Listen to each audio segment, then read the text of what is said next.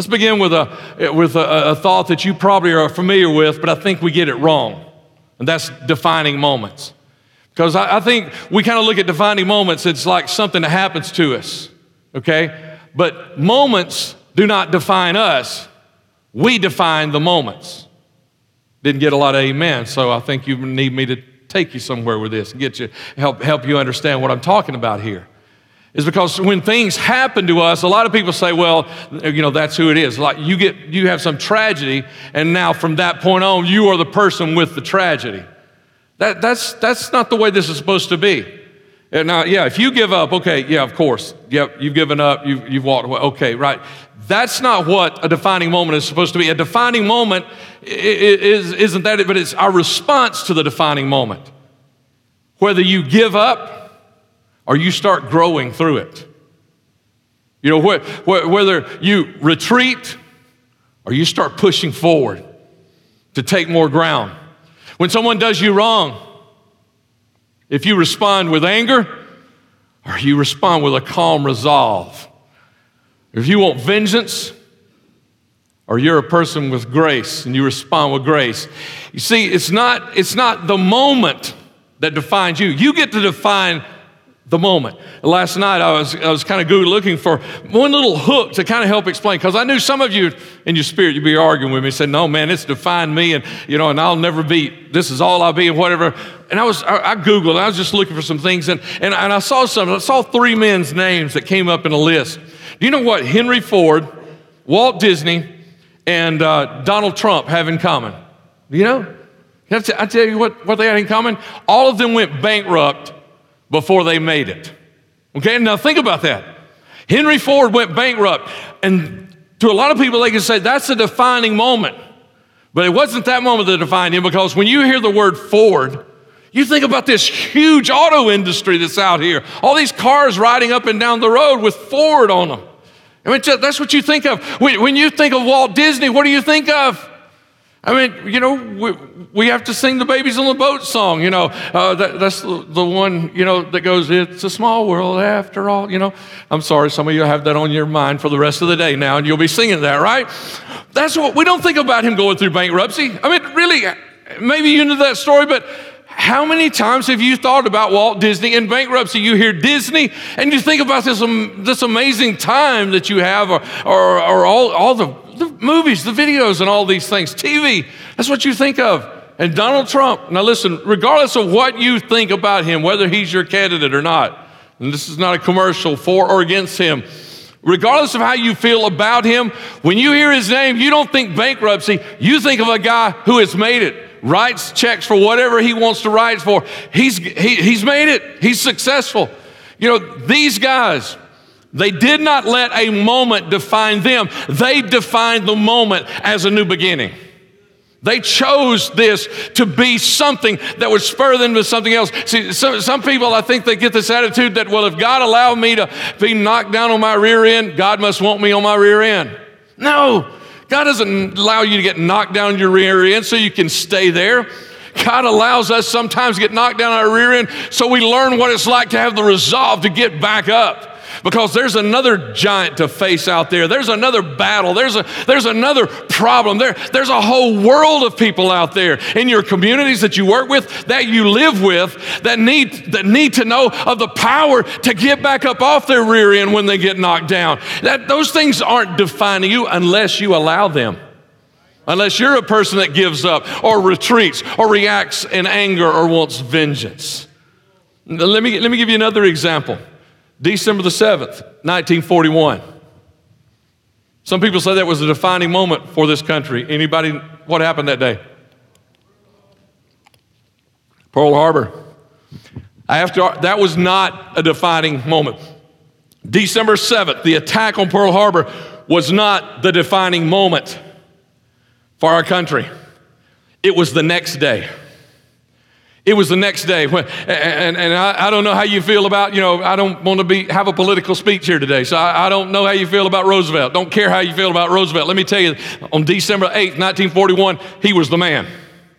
Because the next day, he stood before the joint sessions of Congress, both houses of Congress, And he said, yesterday, what happened? That's a day, he called the date December the 7th, 1941. He said, is a day that will live in infamy. What he did is he changed. This whole country was thinking about how horrible this thing was that happened to us yesterday. But he stood up and what that said to us is we got a crippled president who is saying we will not be defined by what happened yesterday. We're going to be defined by how we have resolved ourselves to beat this enemy. They will not. This enemy wanted to rule the Pacific, wanted to rule even in America. There were some amazing quotes that we found out about what they were planning to do, their plans of ruling in America. And our crippled president said, we will not be defined by what happened yesterday. That day will live in infamy, but it is our resolve. It is our unity. It is our decision. We're getting off of our rear end, and we will do whatever it takes to defeat the enemy that attacked us yesterday. And so you get to decide. Defining moments don't happen to you. They are opportunities for you to define who you are and what your future will be. Did you get that? Can we read it again? A defining moment is not something that happens to you.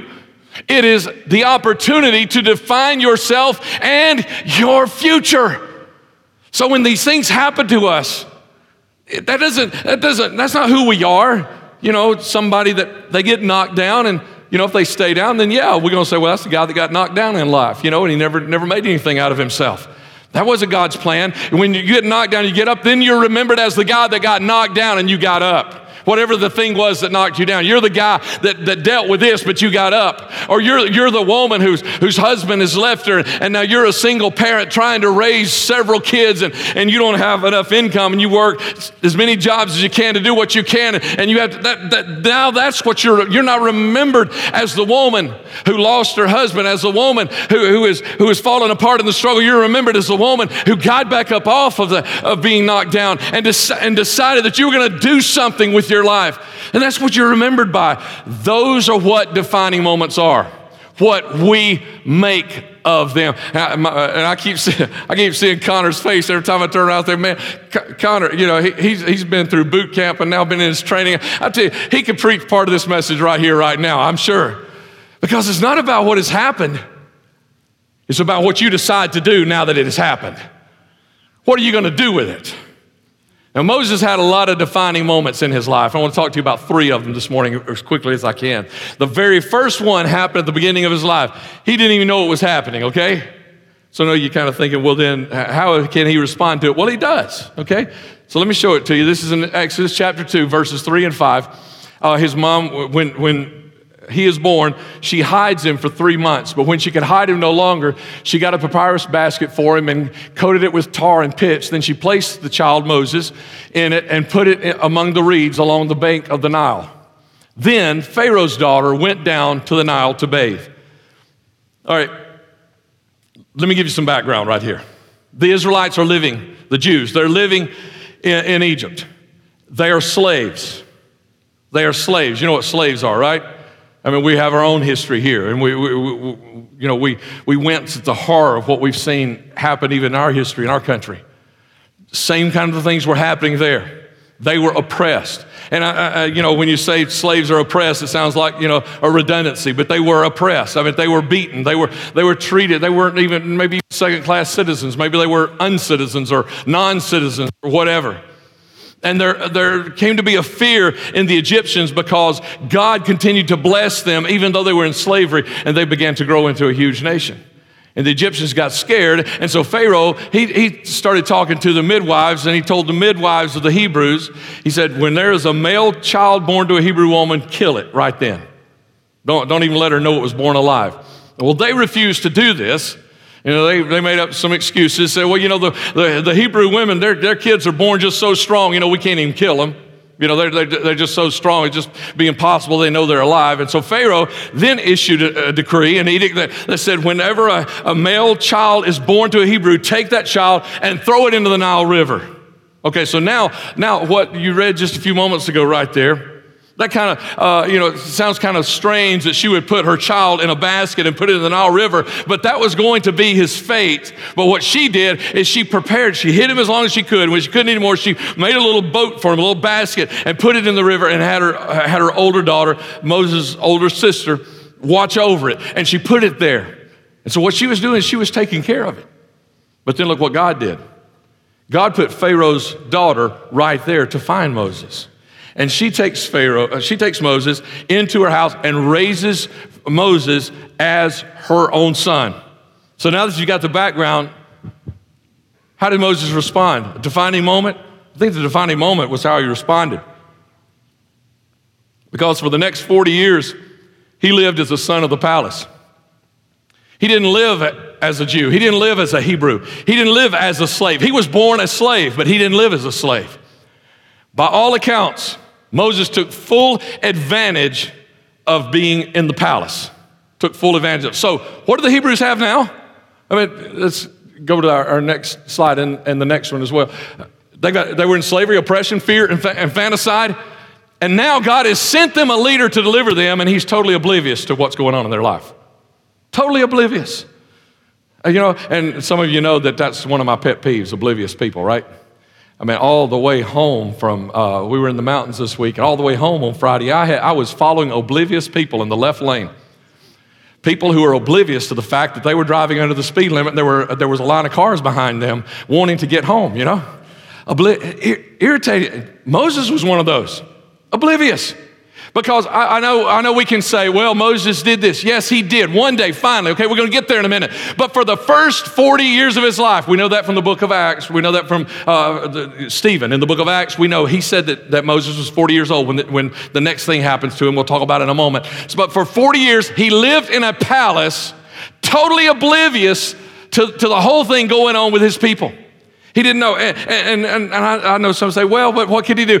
He was Josephus, the historian from hundreds of years ago. Josephus wrote that Pharaoh's daughter took Moses back to Pharaoh and says, I want to make him my heir. Now, Moses was never going to be Pharaoh, but he was going to inherit the things of the palace. So here we have Moses, born a Jew, so born a slave, born to be in oppression. Born really to be thrown into the Nile, but God has preserved him, and he brings him to the palace, and it's like Moses just kind of relaxes that, because we never see any time that Moses, it's not recorded in any history.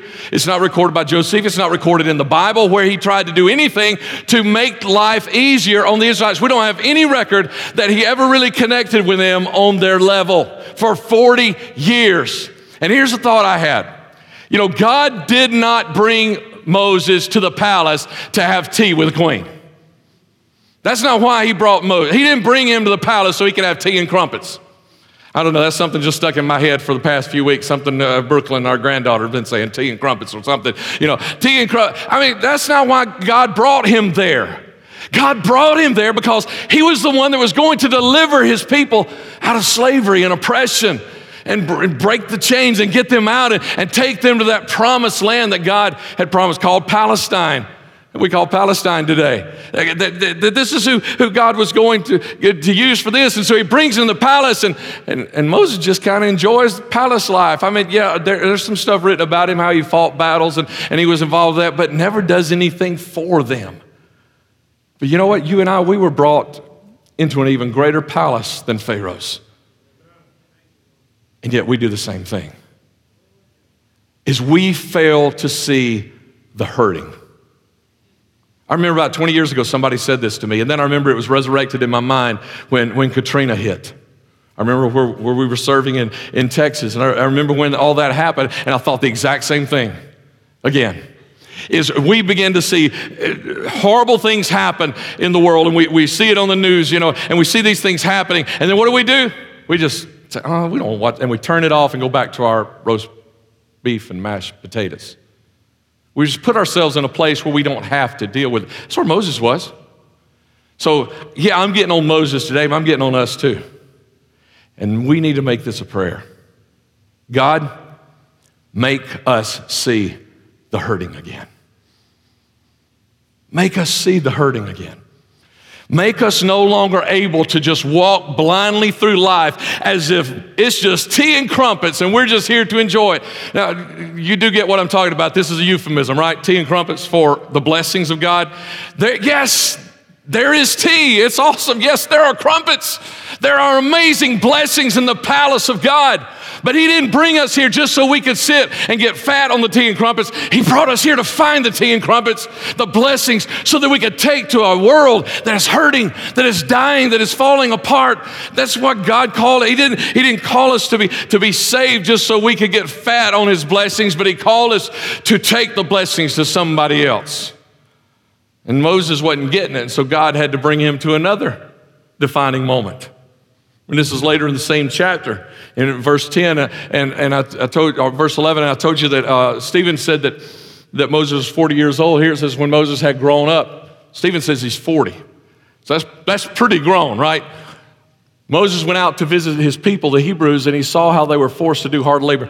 Now, I don't know, we don't have a lot written there. I mean, we were just in verse 5 a second ago. Now we're in verse 11. So there's not a lot written there of these first 40 years of Moses' life. But when I read that verse, it sounds like Moses finally goes out and checks on his people for the first time at 40 years old and finds out they're having to do hard labor. That's what it looks like. And maybe he has noticed it before, but now he really notices it. Okay, and also he even saw an Egyptian kill a Hebrew, one of Moses. Those Hebrews, that's who he is. He's one of them, one of Moses' own people. Moses looked all around, and when he saw that no one was watching, he killed the Egyptian and he hid his body in the sand.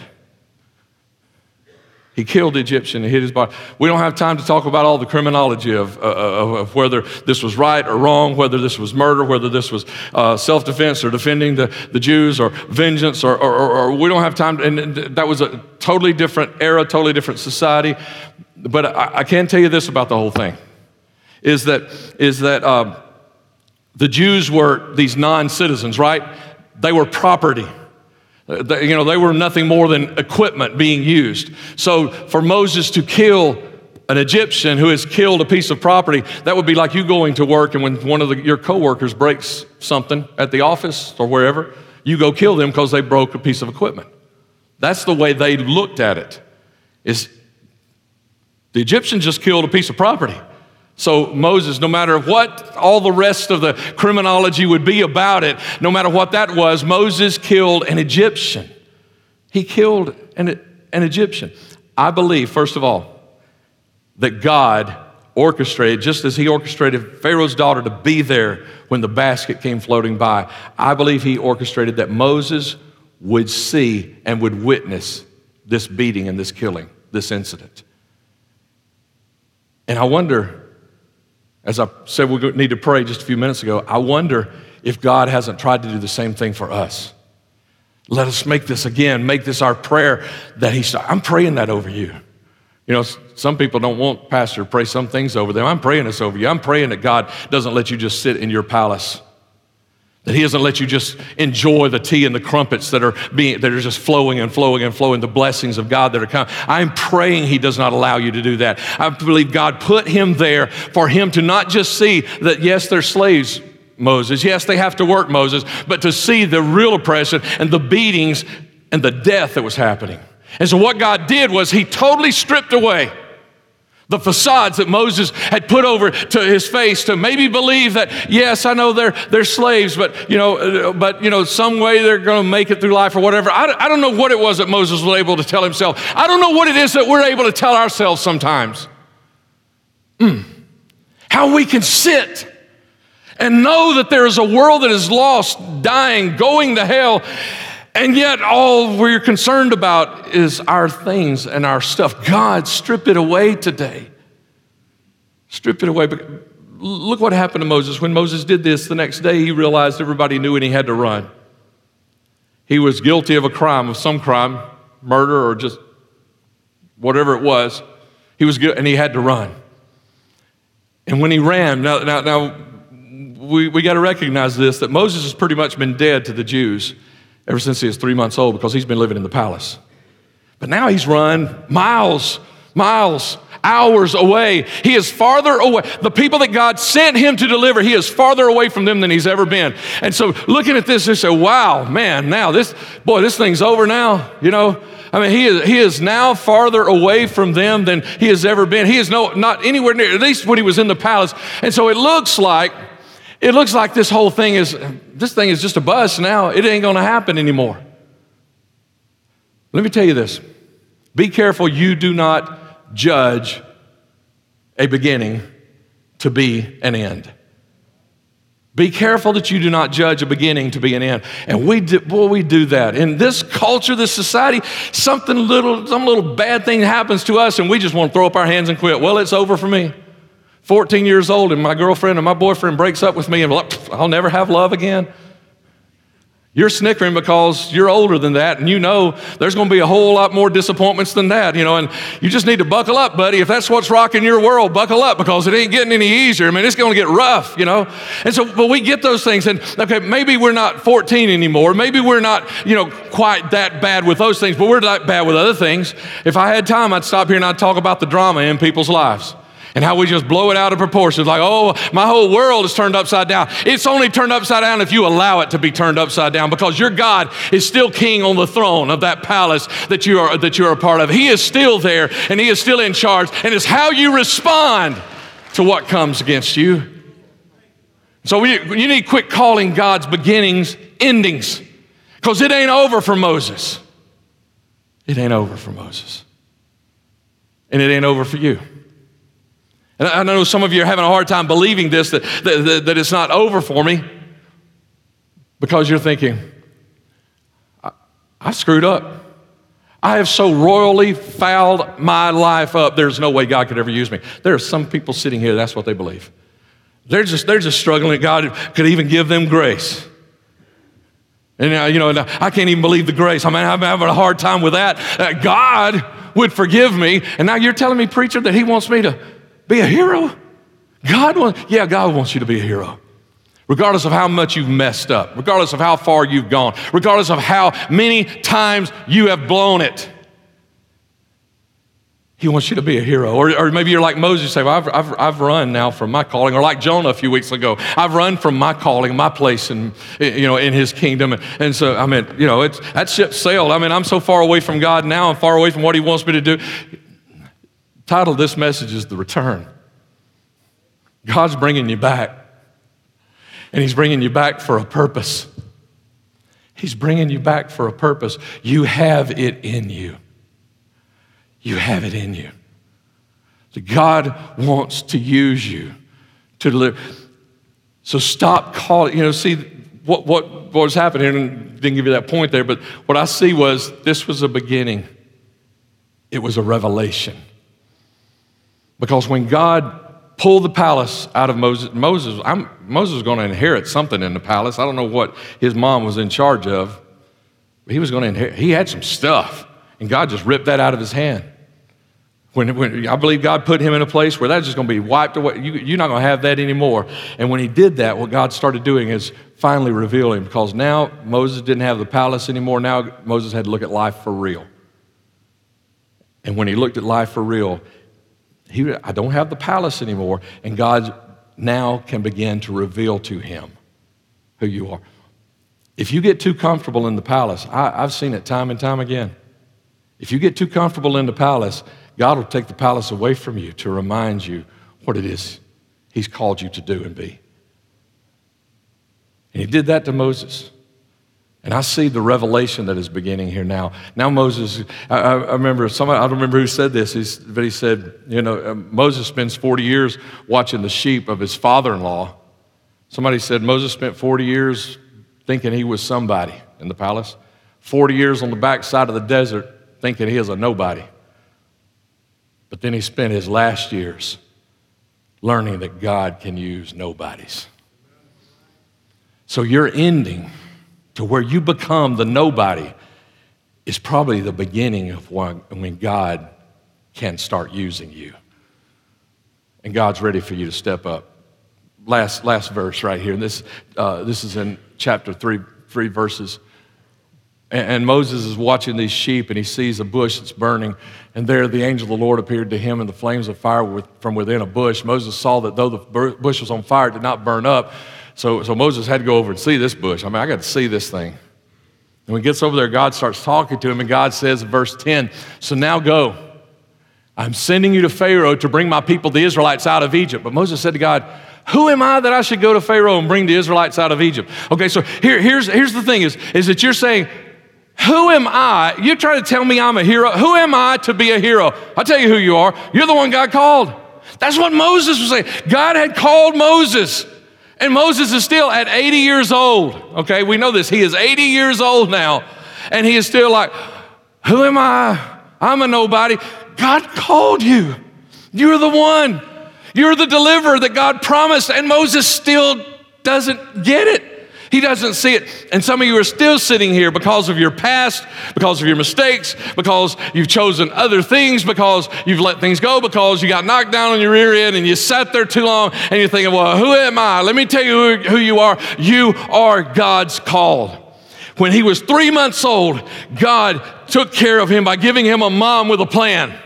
And then he put Pharaoh's daughter right there to rescue him out of the water. Anybody else that would have rescued him would have had to throw him into the water and let him drown and be eaten by the crocodiles of the Nile River. But Pharaoh's daughter had the power to save him and put him in a good place.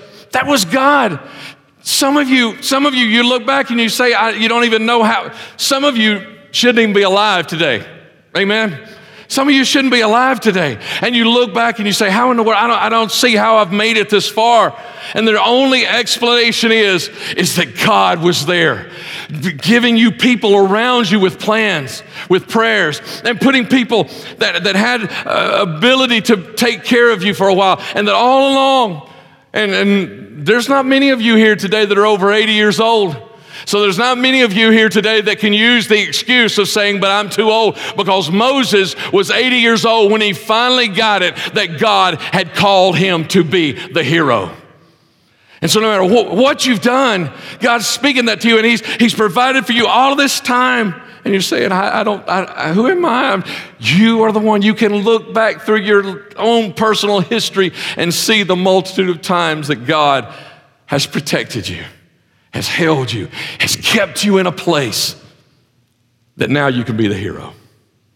Now you can be the hero. But here's the bad part of this part of the story. That Moses was now hiding for the last 40 years watching sheep. So what's been happening over in Egypt for the last 40 years? In Goshen, where the Jews lived. They've still been in slavery for 40 more years. His people have still been oppressed. His brother and sister, Aaron and Miriam, his parents, we don't know anything about his parents at this point. They've probably died in slavery. In the 40 years that Moses lived in the palace, or the 40 years that he was hiding on the backside of the desert watching somebody else's sheep, Israel was still oppressed. So here's the question. I've been jumping all over Moses today, but I want to jump on us right here for just a moment. Is anyone waiting on me to return to my place of calling? Is there somebody that is enslaved today, that is in bondage today, that is struggling today because I'm not yet in my place? If you're a dad, if you're a husband, and you're not in your place, I can guarantee you, yes, somebody's waiting on you. Get in their place. Thank you for that, amen. Somebody's waiting on us. So ask yourself, is anyone waiting on me to return to my place of calling? Yes, somebody is. Somebody's been waiting on me while I've been playing around, while I've been getting fat on tea and crumpets. Somebody out there has been waiting on me. It's time for us to step back into our place of calling. You're a hero. You're a hero. Can I ask you to do something for me? Would you join me at the front? If you're a first-time attender, we like to close around front with a final prayer and a final song. And if you're comfortable, we'd love to have you join us. We'd love to have you join us.